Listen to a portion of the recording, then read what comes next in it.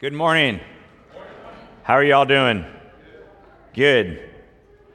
Turn to Exodus chapter 20. That's where we're going to start today. We will get to Colossians shortly.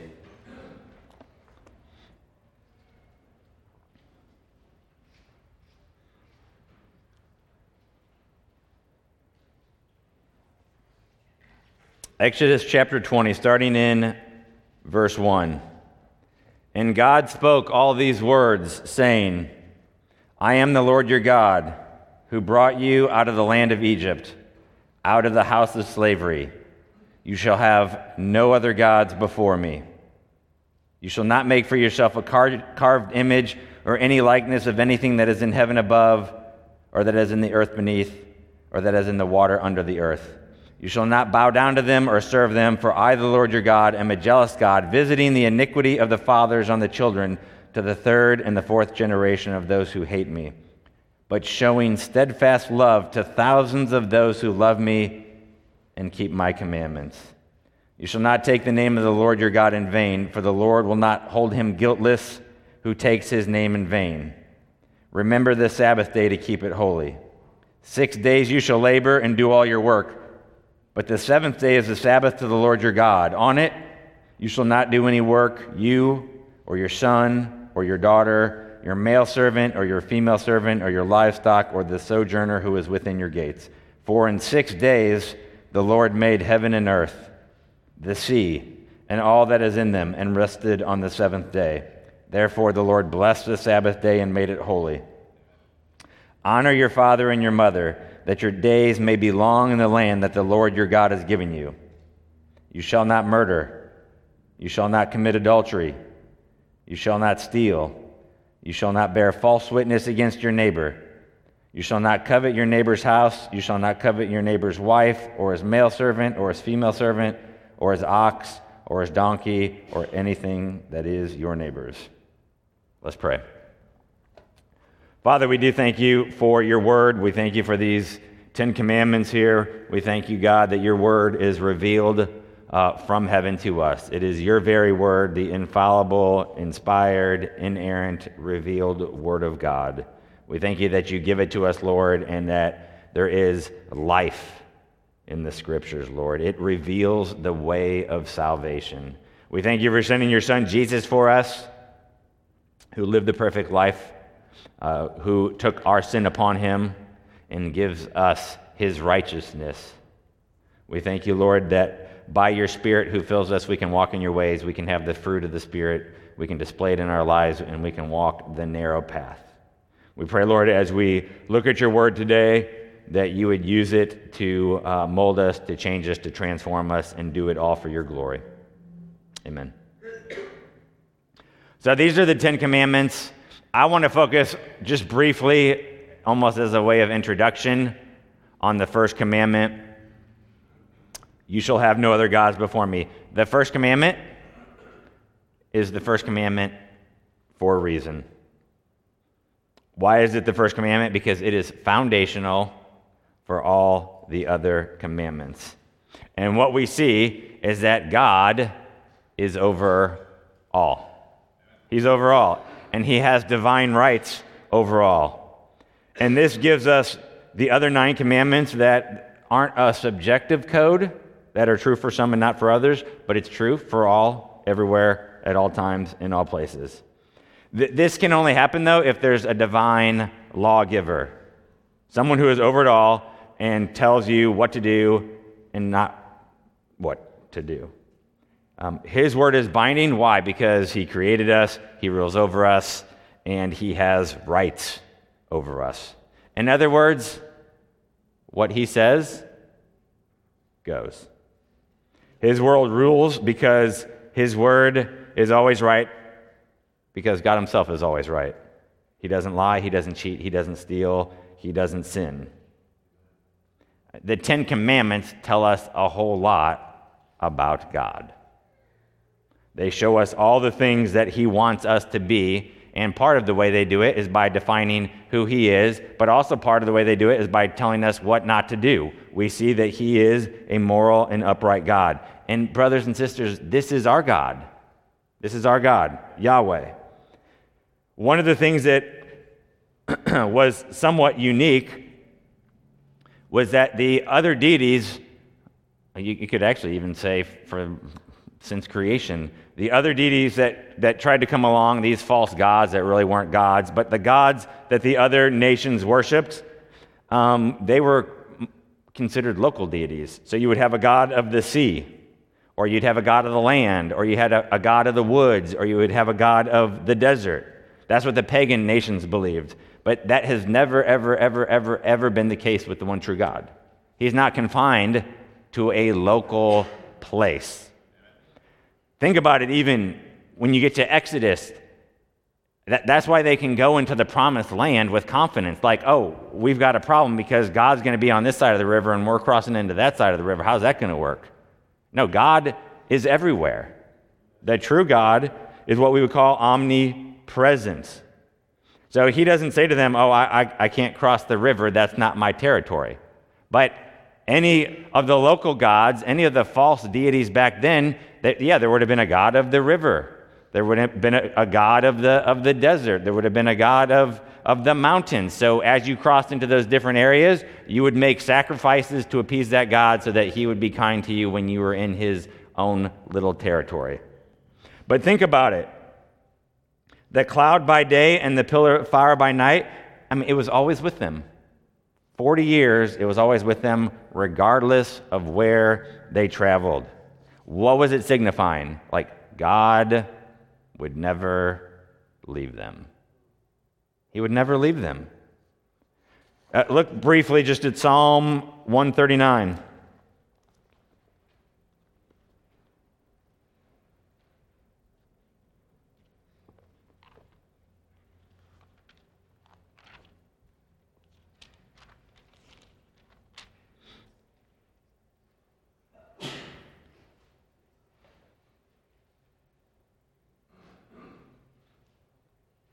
Here we see the omnipresence of God right before us. Psalm 139, let's start in verse 7. Where shall I go from your spirit? Or where shall I flee from your presence? If I ascend to heaven, you are there. If I make my bed in Sheol, you are there. If I take the wings of the morning and dwell in the uttermost parts of the sea, even there your hand shall lead me, and your right hand shall hold me. If I say, surely the darkness shall cover me, and the light about me be a night, even the darkness is not dark to you. The night is bright as day, for darkness is as light with you. And what are we seeing? Everywhere. God is everywhere. He is not contained to a specific location. So when we talk about his omnipresence, it's the idea that God is present at every point of space with his whole being. Not just part of him here and part of him there and part of him over there. He is there everywhere with his whole being. And additionally, he does not have size or spatial dimensions. He's unlimited with respect to space. Even if you look at one more passage and then we'll move on, Amos chapter 9.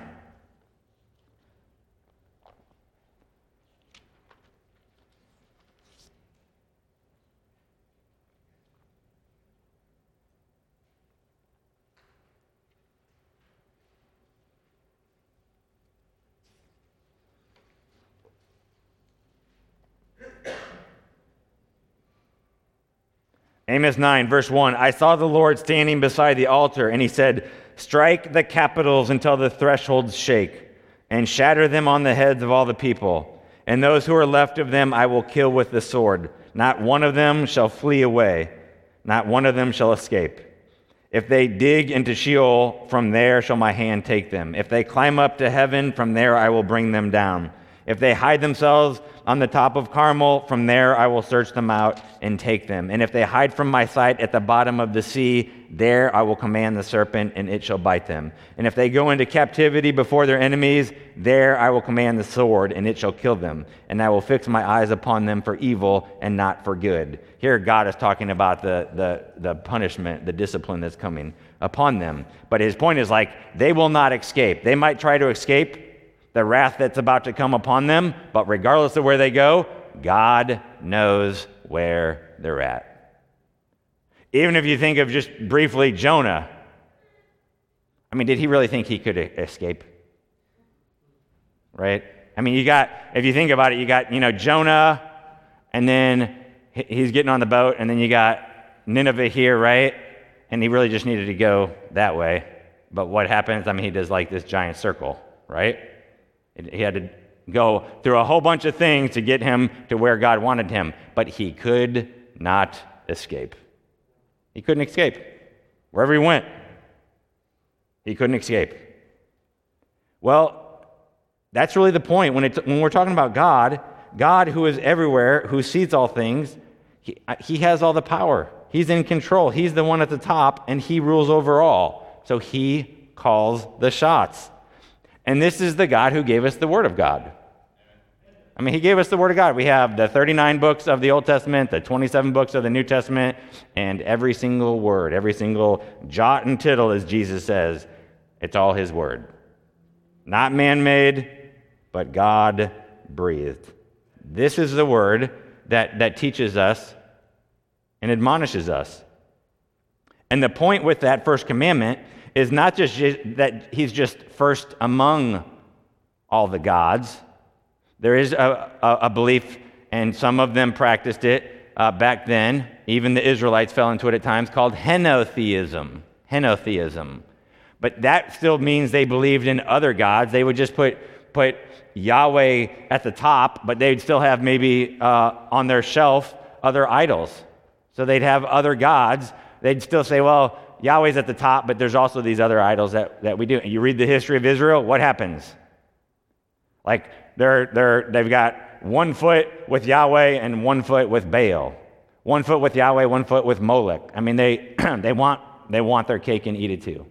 They want it both ways. So there was a syncretism of sorts at times. And what did God say to them? Oh, hey, that's acceptable.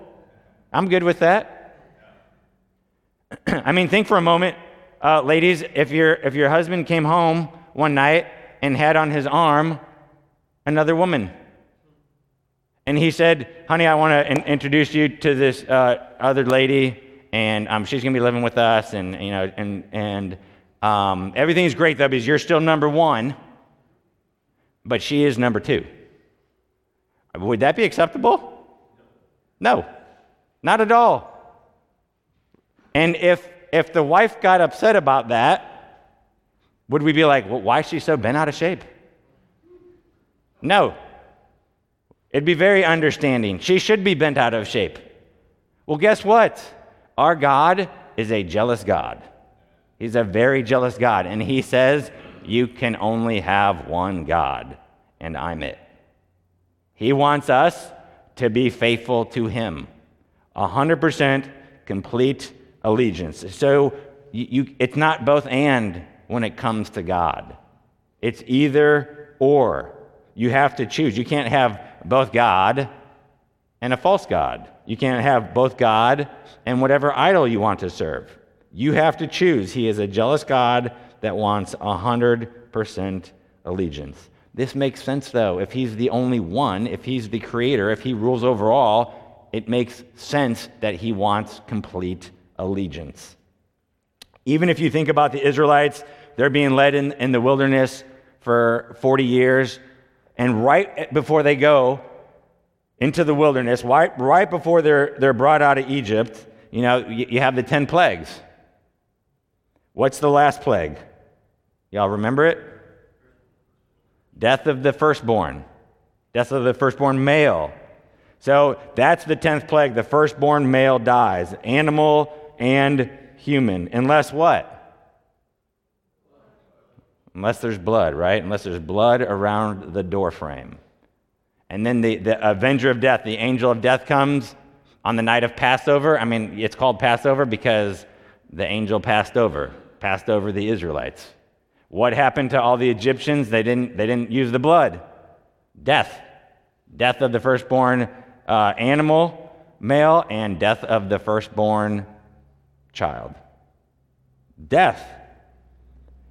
But what does God make the Israelites do with their own animals and children after that? In Exodus 13, well, just look there, why don't you, since we're already in the Old Testament. Exodus 13.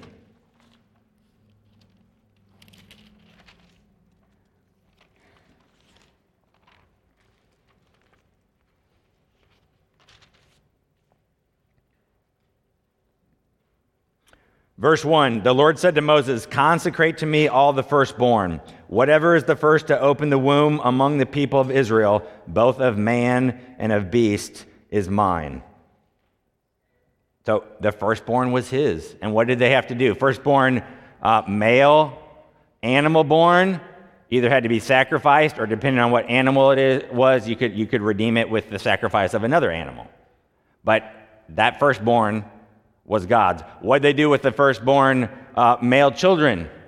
They had to be redeemed. They were redeemed with money. So an offering had to be made to redeem them.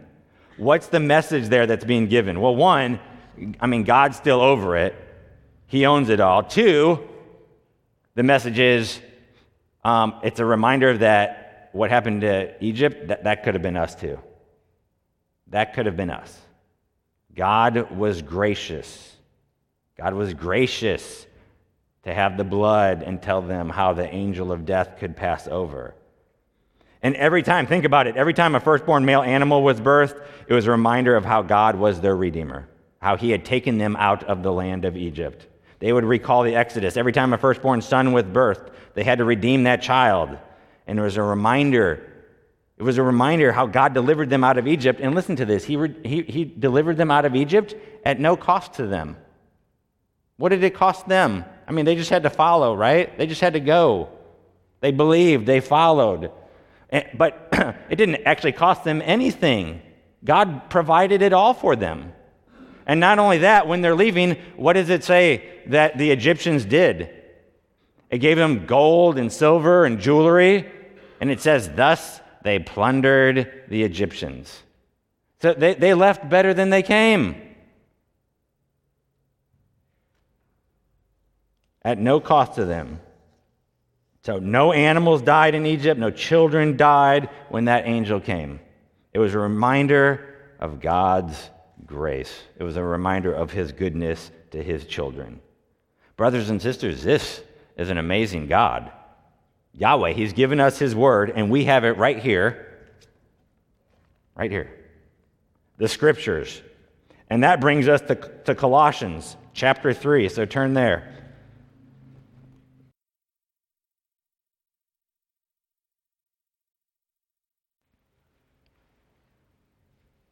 Here's what it says in Colossians 3. We've been working through it, and we've gotten to verse 16, so that's where we're picking it up today. Colossians 3:16. Let the word of Christ dwell in you richly, teaching and admonishing one another in all wisdom, singing psalms and hymns and spiritual songs with thankfulness in your hearts to God. And whatever you do in word or deed, do everything in the name of the Lord Jesus, giving thanks to God the Father through him.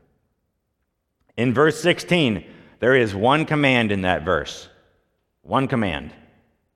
And it's, let the word of Christ dwell. Let it dwell. Sometimes when we hear the let it, it sounds more passive, but it is a command that is there in the Greek. It's basically saying, let the word of Christ dwell in you. Let it be there. Let it enrich you. So what does this look like? Well, there's three things that it shows us that it looks like. What does the word of Christ dwell in us richly look like?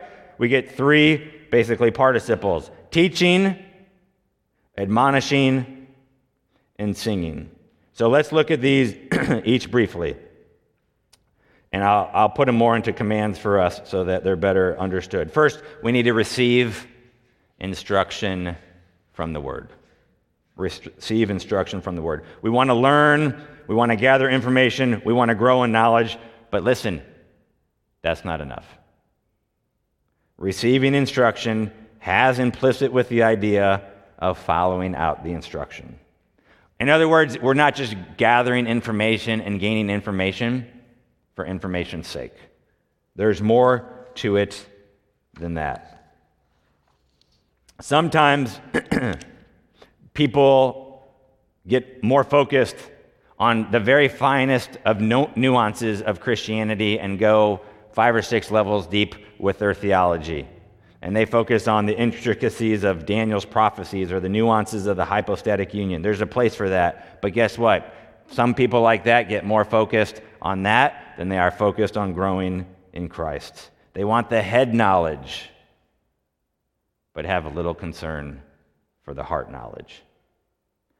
They want Christianity, and they might know Christianity, but they know very little of Christ. So I say, yes, gain information about the Word, but that's not the primary focus. You need knowledge to grow in your relationship with Christ, yes. But my point is this: don't let the Word simply inform you. We're not called to let the Word simply inform us. We're called to let it transform us. So information is not enough, and information is not the goal. Transformation is the goal. Romans 12, do not be conformed to this world, but be what? Transformed. Not informed, but be transformed by the renewal of your mind, that by testing you may discern what is the will of God, what is good and acceptable and perfect. Well, how do you do the testing to discern what the will of God is? Well, you're transformed. You're transformed. You're not informed, you're transformed. 2 Corinthians 3:18, and we all, with unveiled face, beholding the glory of the Lord, are being transformed. Present tense there. We're being transformed. It's a process. We're being transformed into the same image from one degree of glory to another. For this comes from the Lord, who is the Spirit. Not informed, but transformed. You can have tons of knowledge, but if you don't have much fruit of the Spirit, you're doing it wrong. Tons of knowledge, but not walking the narrow path, you're doing it wrong. Tons of knowledge, but living however you want, you're doing it wrong. What does Acts 2 say, verse 41? Those who received his word were baptized, and there were added that day about 3,000 souls. Now, many people heard that word, right? Many people heard it. They got the information, but 3,000 received it. They received it. Only certain people received it. So today, even right now, like all people present, they're hearing the word preached, but will you receive it? Hearing and receiving are two different things. So make sure to receive instruction from the word, and then also make sure to receive nourishment from the word. It instructs us in how to live, but you also want to receive nourishment from the word. And guess how that happens?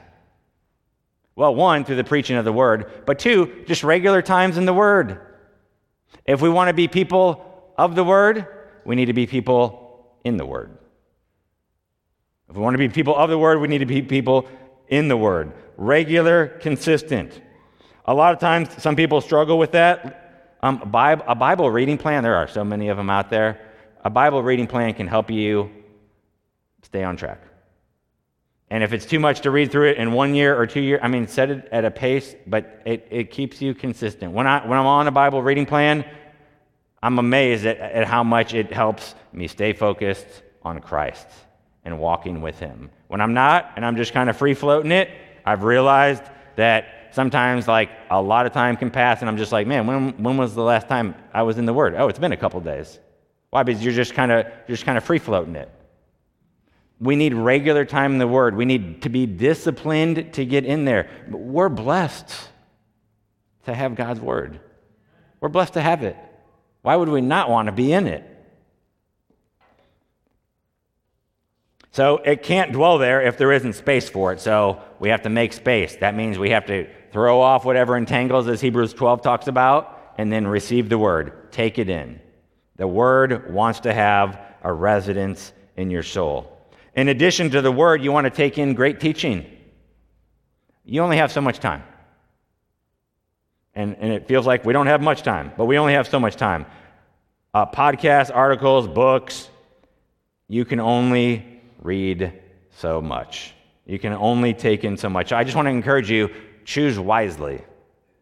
Listen to that which edifies and builds up. Listen to that which encourages, because there's so much garbage out there. There's a lot of garbage that masks itself as Christianity. A lot of garbage that masks itself as true and wholesome, as pure. It's rubbish. But there are many excellent resources. Listen, I got this own little written rule for myself. If I'm going to eat like dessert, like you can only take on so many calories, right, until you start to put on weight. And so I'm picky with my desserts because I can only eat so many calories until it starts to show. Listen, you can only listen to so much. So you have to be picky with your choices. You have a quantified period of time. You have to be picky with your choices. There are good books out there, and there are great books. There are good podcasts, and there's great podcasts. There's good articles, and there's great articles. There's good stuff on social media, and then there's a lot of trash on social media. Take in the great. Take in the great. Take in the great. Don't settle for anything less. Each one of us should want to build up our faith. Do you want to build up your faith? I want to build up my faith. Look at Acts 20.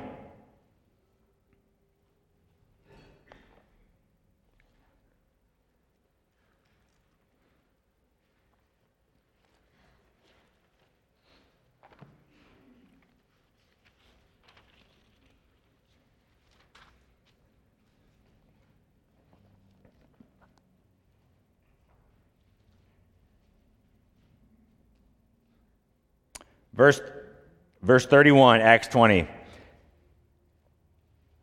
This is Paul. He says, "Therefore be alert, remembering that for 3 years I did not cease night or day to admonish everyone with tears. And now I commend you to God and to the word of his grace, which is able to build you up and to give you an inheritance among all those who are sanctified." All right, did you notice what it says? I commend you to God and to the word of his grace, which is able to build you up. It's able to build you up. But here's the thing. I mean, if we just take the word and we put it over on a shelf and then we walk away and it's over there, I mean, the word of God, it can build me up. True? But how does it do that? Just sitting on the shelf? No, I mean, we have to receive it. We want the instruction, we want the nourishment, and the only way we can do that is if we're in it. So yes, the Word of God builds us up, and how does it accomplish that? By us feasting on it, by us reading it, by us dwelling on it, meditating on it. It has to be present before us.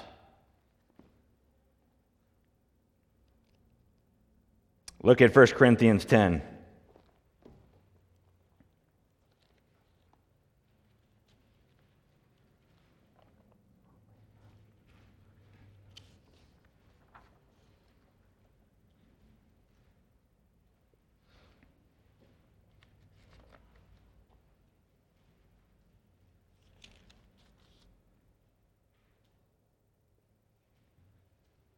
1 Corinthians 10. Paul, in part of this verse, he's actually quoting what the Corinthians were claiming, and then he kind of rebuts it, and then he quotes them again, and then he rebuts it again. So sometimes people wrongfully use these things, because he says in 23, all things are lawful, but not all things are helpful. He's quoting the all things are lawful, and some of your Bibles will actually put quotes around the all things are lawful. That's what the Corinthians were saying. That's not what Paul's saying. He's quoting them. So all things are lawful. He's saying, but not all things are helpful. And then they're saying, all things are lawful, but not all things build up. Not all things build up. Which means what? Well, some things tear down, right? And what did they do in the Old Testament with things that didn't build up? They tore them down. What were the things that they tore down? The false altars, the false idols, the false gods. That's what later in Exodus 34, you shall tear down their altars and break their pillars and cut down their asherim. We tear down stuff that isn't helpful. We tear it down. Not all things build up. So we're wanting to nourish ourselves on the Word of God. We got to remind ourselves, not all things build up. Not all things build up. We tear down whatever hinders. We cast aside whatever sin drags us down. 2 Corinthians 10, we destroy arguments and every lofty opinion raised against the knowledge of God and take every thought captive to obey Christ. You've heard this word deconstruction. Maybe you've heard that word used. Listen, we don't need to try and adopt the language of the culture so that we can fit in. That never works. It's really just a synonym for deconverting, which means falling away from the faith or walking away from the faith. You hear people saying, I'm deconstructing my faith. Does that even sound positive? I mean, how about instead, I'm building up my faith? That's a lot more positive. How about God is doing a sanctifying work in me? That sounds positive. How about I'm studying this issue to see what God's Word says? But oftentimes the people that talk about deconstructing their faith, they're reading their Bible less and less. And many times they've stopped reading their Bible.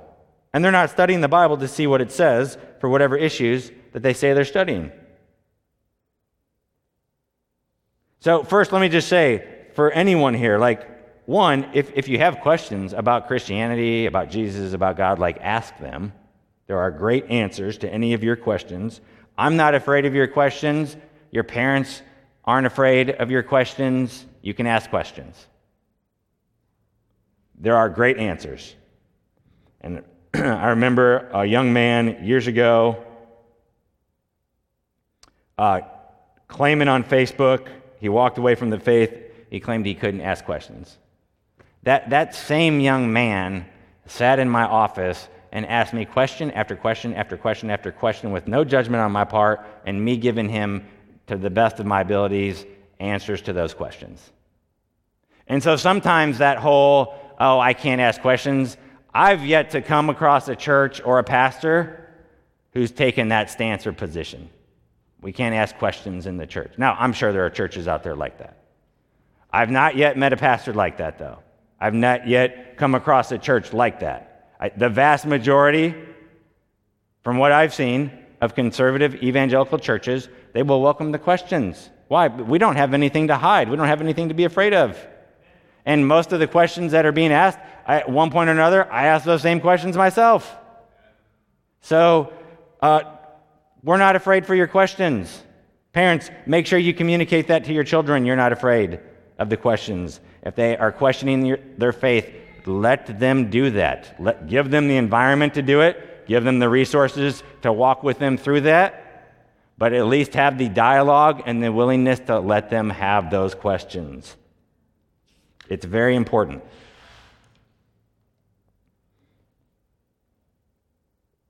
So, if we're going to talk about deconstruction, well, here's what Alyssa Childers says. She says, the way the word is most often used in the deconstruction movement has little to do with objective truth and everything to do with tearing down whatever doctrine someone believes is morally wrong. So, I don't like that God says marriage is only between a man and a woman. I'll deconstruct it so that God actually says gay marriage is okay. That's pretty much how it goes. And deconstruction is not about getting your theology right. The word itself is built, if you look into the roots, upon postmodernism, and it really carries the baggage of moral relativism. The idea is do what you feel is right to you. You do you. I mean, I've heard that at least a handful of times just in this past week. You do you. You realize how subjective and relative that is. You do you. Yes, if you feel like doing whatever you feel like doing, you go ahead and do it. That is absurdness. You do you. Okay, I feel like murdering my neighbor. You do you. I mean, that's some people doing them. You do you. That is so relative. That is so relative.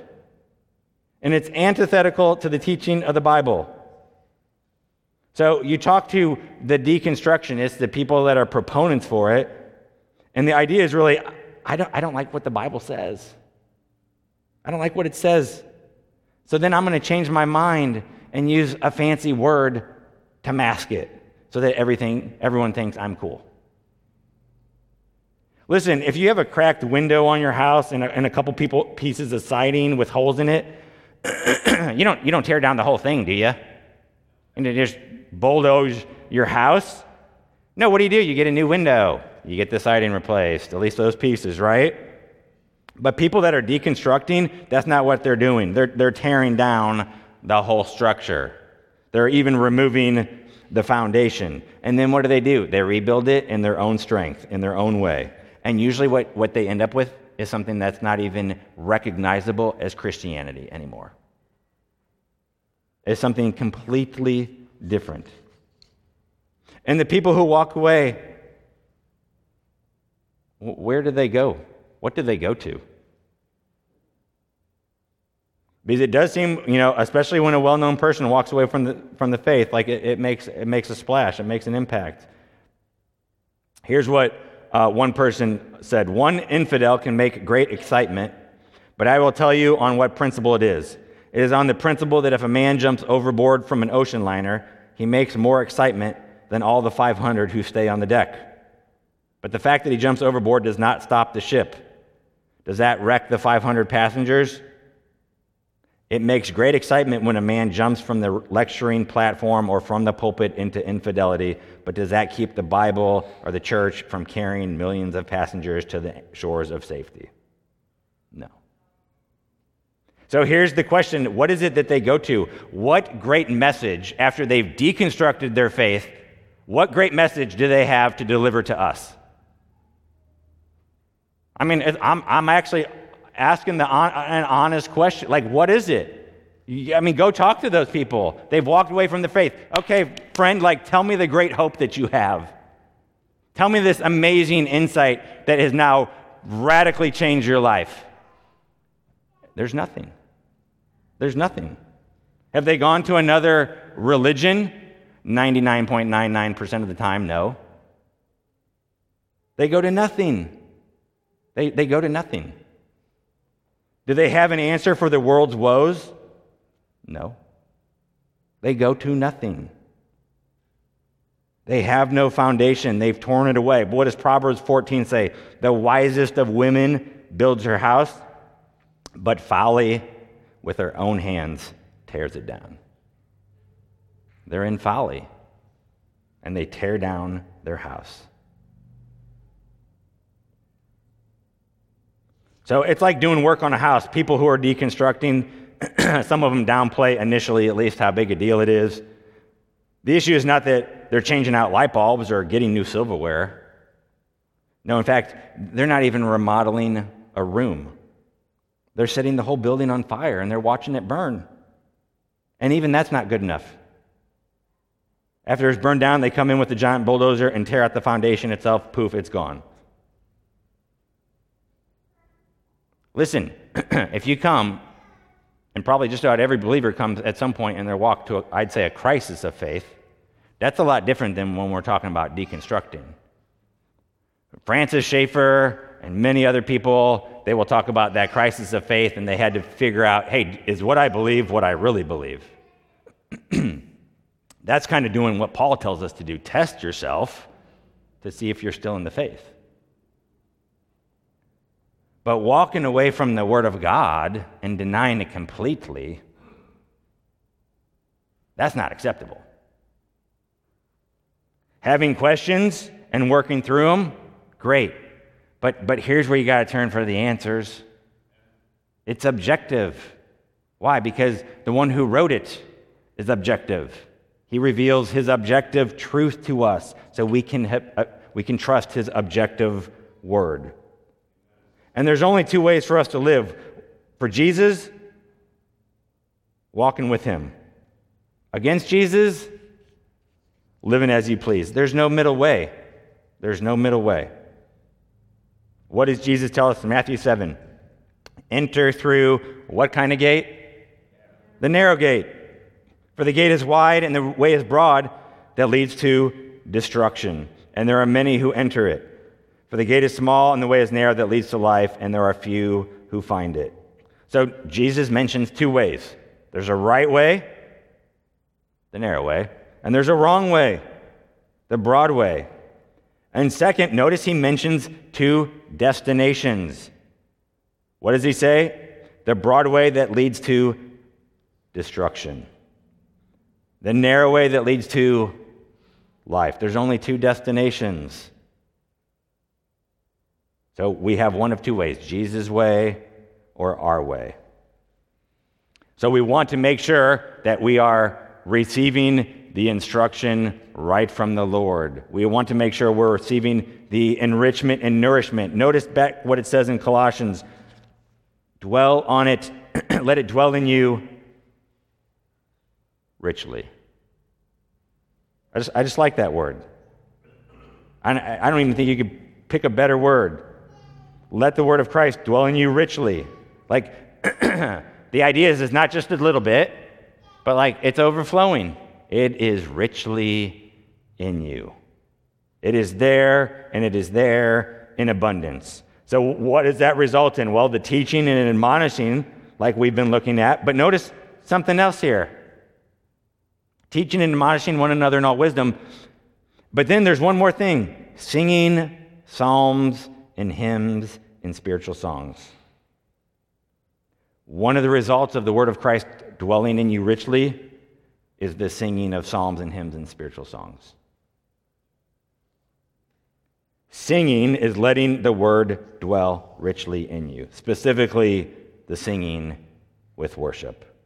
And brothers and sisters, worship is warfare. Worship is warfare. And the worship is aimed at glorifying God, not you. It's aimed at lifting his name up. So we take in the word through worship. How? Sing. We're singing. Some of you don't sing. If that's you, you have a bad theology of worship. Or you probably feel yourself saying, all of life is worship. I mean, that's true, but you use that as an excuse for not singing in worship. Because when we're talking about worship, specifically, it's exactly what the word just described it as. Singing. What are we singing? Oh, the psalms and the hymns and the spiritual songs. That's worship right there. That's the narrow definition of worship. That's what we're being commanded to do. That's what it looks like when the word of Christ is dwelling in us richly. That's one of the things that happens. We're coming together as brothers and sisters, and we're singing. Yes, all of life is worship, but that's not is what in view here. So if you're fooling yourself by saying, well, I worship all the time, great. Then use your voice when you're here on Sunday mornings. You want the word to dwell in you richly? Then sing. That's what it says. Sing. You need to receive this word. You need to believe it. You need to act on it. You need to live it out. Men, let me talk to you. Now, don't sing in that soft voice. Besides the fact that it sounds kind of effeminate. And don't sing in that mumbled voice. Sing like you believe it. So you want to be the head of your house, then the key place you should be showing your family how to worship is right here on Sunday mornings. Right here. You want to lead. That's where you lead. That's where you start, right here. Show your family how to worship an amazing God. That's leadership. Leadership isn't bossing your wife around. No, leadership is right here, showing your family, leading them, singing loudly. Some of you are like, man, I have trouble engaging in worship. Well, then sing louder. Serious. When you are singing loudly, it is hard to focus on anything else because you have to focus so much on the very words you're singing. Try it sometime. Some of you need to. But what are we doing in worship? We're remembering the great things that God has done for us. We're singing about the great God that we serve. We're singing and extolling his attributes. How can we not have that come from our lips? We should be at the point where when we finish worship, we should be like, one more song. One more song. Not for us, but because God deserves it. We could be here 168 hours each week. It would still not be enough to give God the glory that he deserves. So 30 minutes, a little bit, not too much to ask. You're distracted, sing louder. Trouble focusing, sing louder. There's a guy who went here about 15 years ago, always late for worship. Always. Someone asked him about it. He's like, I'm just here for the word. Well, guess what? He had a lot of head knowledge, but not a lot of heart knowledge. And that's a major disconnect. To not realize as a believer you're called to worship. I mean, the scriptures are replete with it. Just briefly, look at Hebrews chapter 2.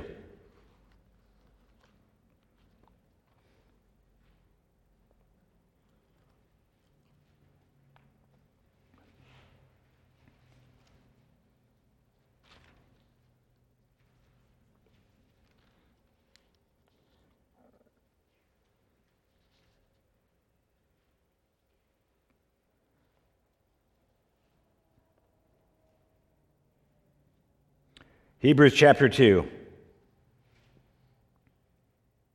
verse 10. For it was fitting that he, for whom and by whom all things exist, in bringing many sons to glory, should make the founder of their salvation perfect through suffering. For he who sanctifies and those who are sanctified all have one source. That is why he is not ashamed to call them brothers, saying, I will tell of your name to my brothers. In the midst of the congregation, I will sing your praise. He's quoting here from Psalm 22, verse 22. What is he saying? I will tell of your name to my brothers. I mean, there's what's called a Hebrew parallelism here from at least the Old Testament being seen here in the New Testament. I will tell of your name to my brothers, and then it expands on it in the second part of the verse. In the midst of the congregation, I will sing your praise. The second part just expands on what the first already says. It gives us more insight into what is being said. I'll tell of your name to my brother. What is he saying? Well, we're singing in the midst of the congregation, right? So, I mean, part of worship is it's directed towards God, but it's a corporate thing. It's like we're singing to one another towards the Lord. I will tell of your name to my brothers. James 5, look at James 5 just briefly.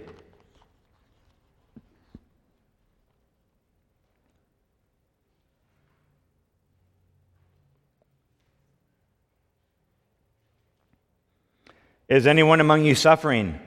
Verse 13, James 5. Is anyone among you suffering? Let him pray. Is anyone cheerful? Let him sing. What is he supposed to sing?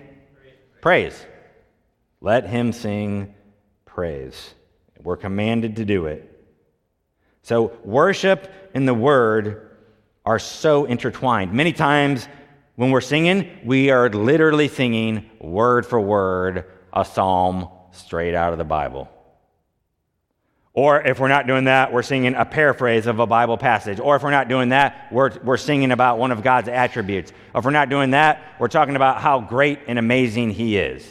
We're extolling his name, all centered from the word. It's basically worship is putting music to the word.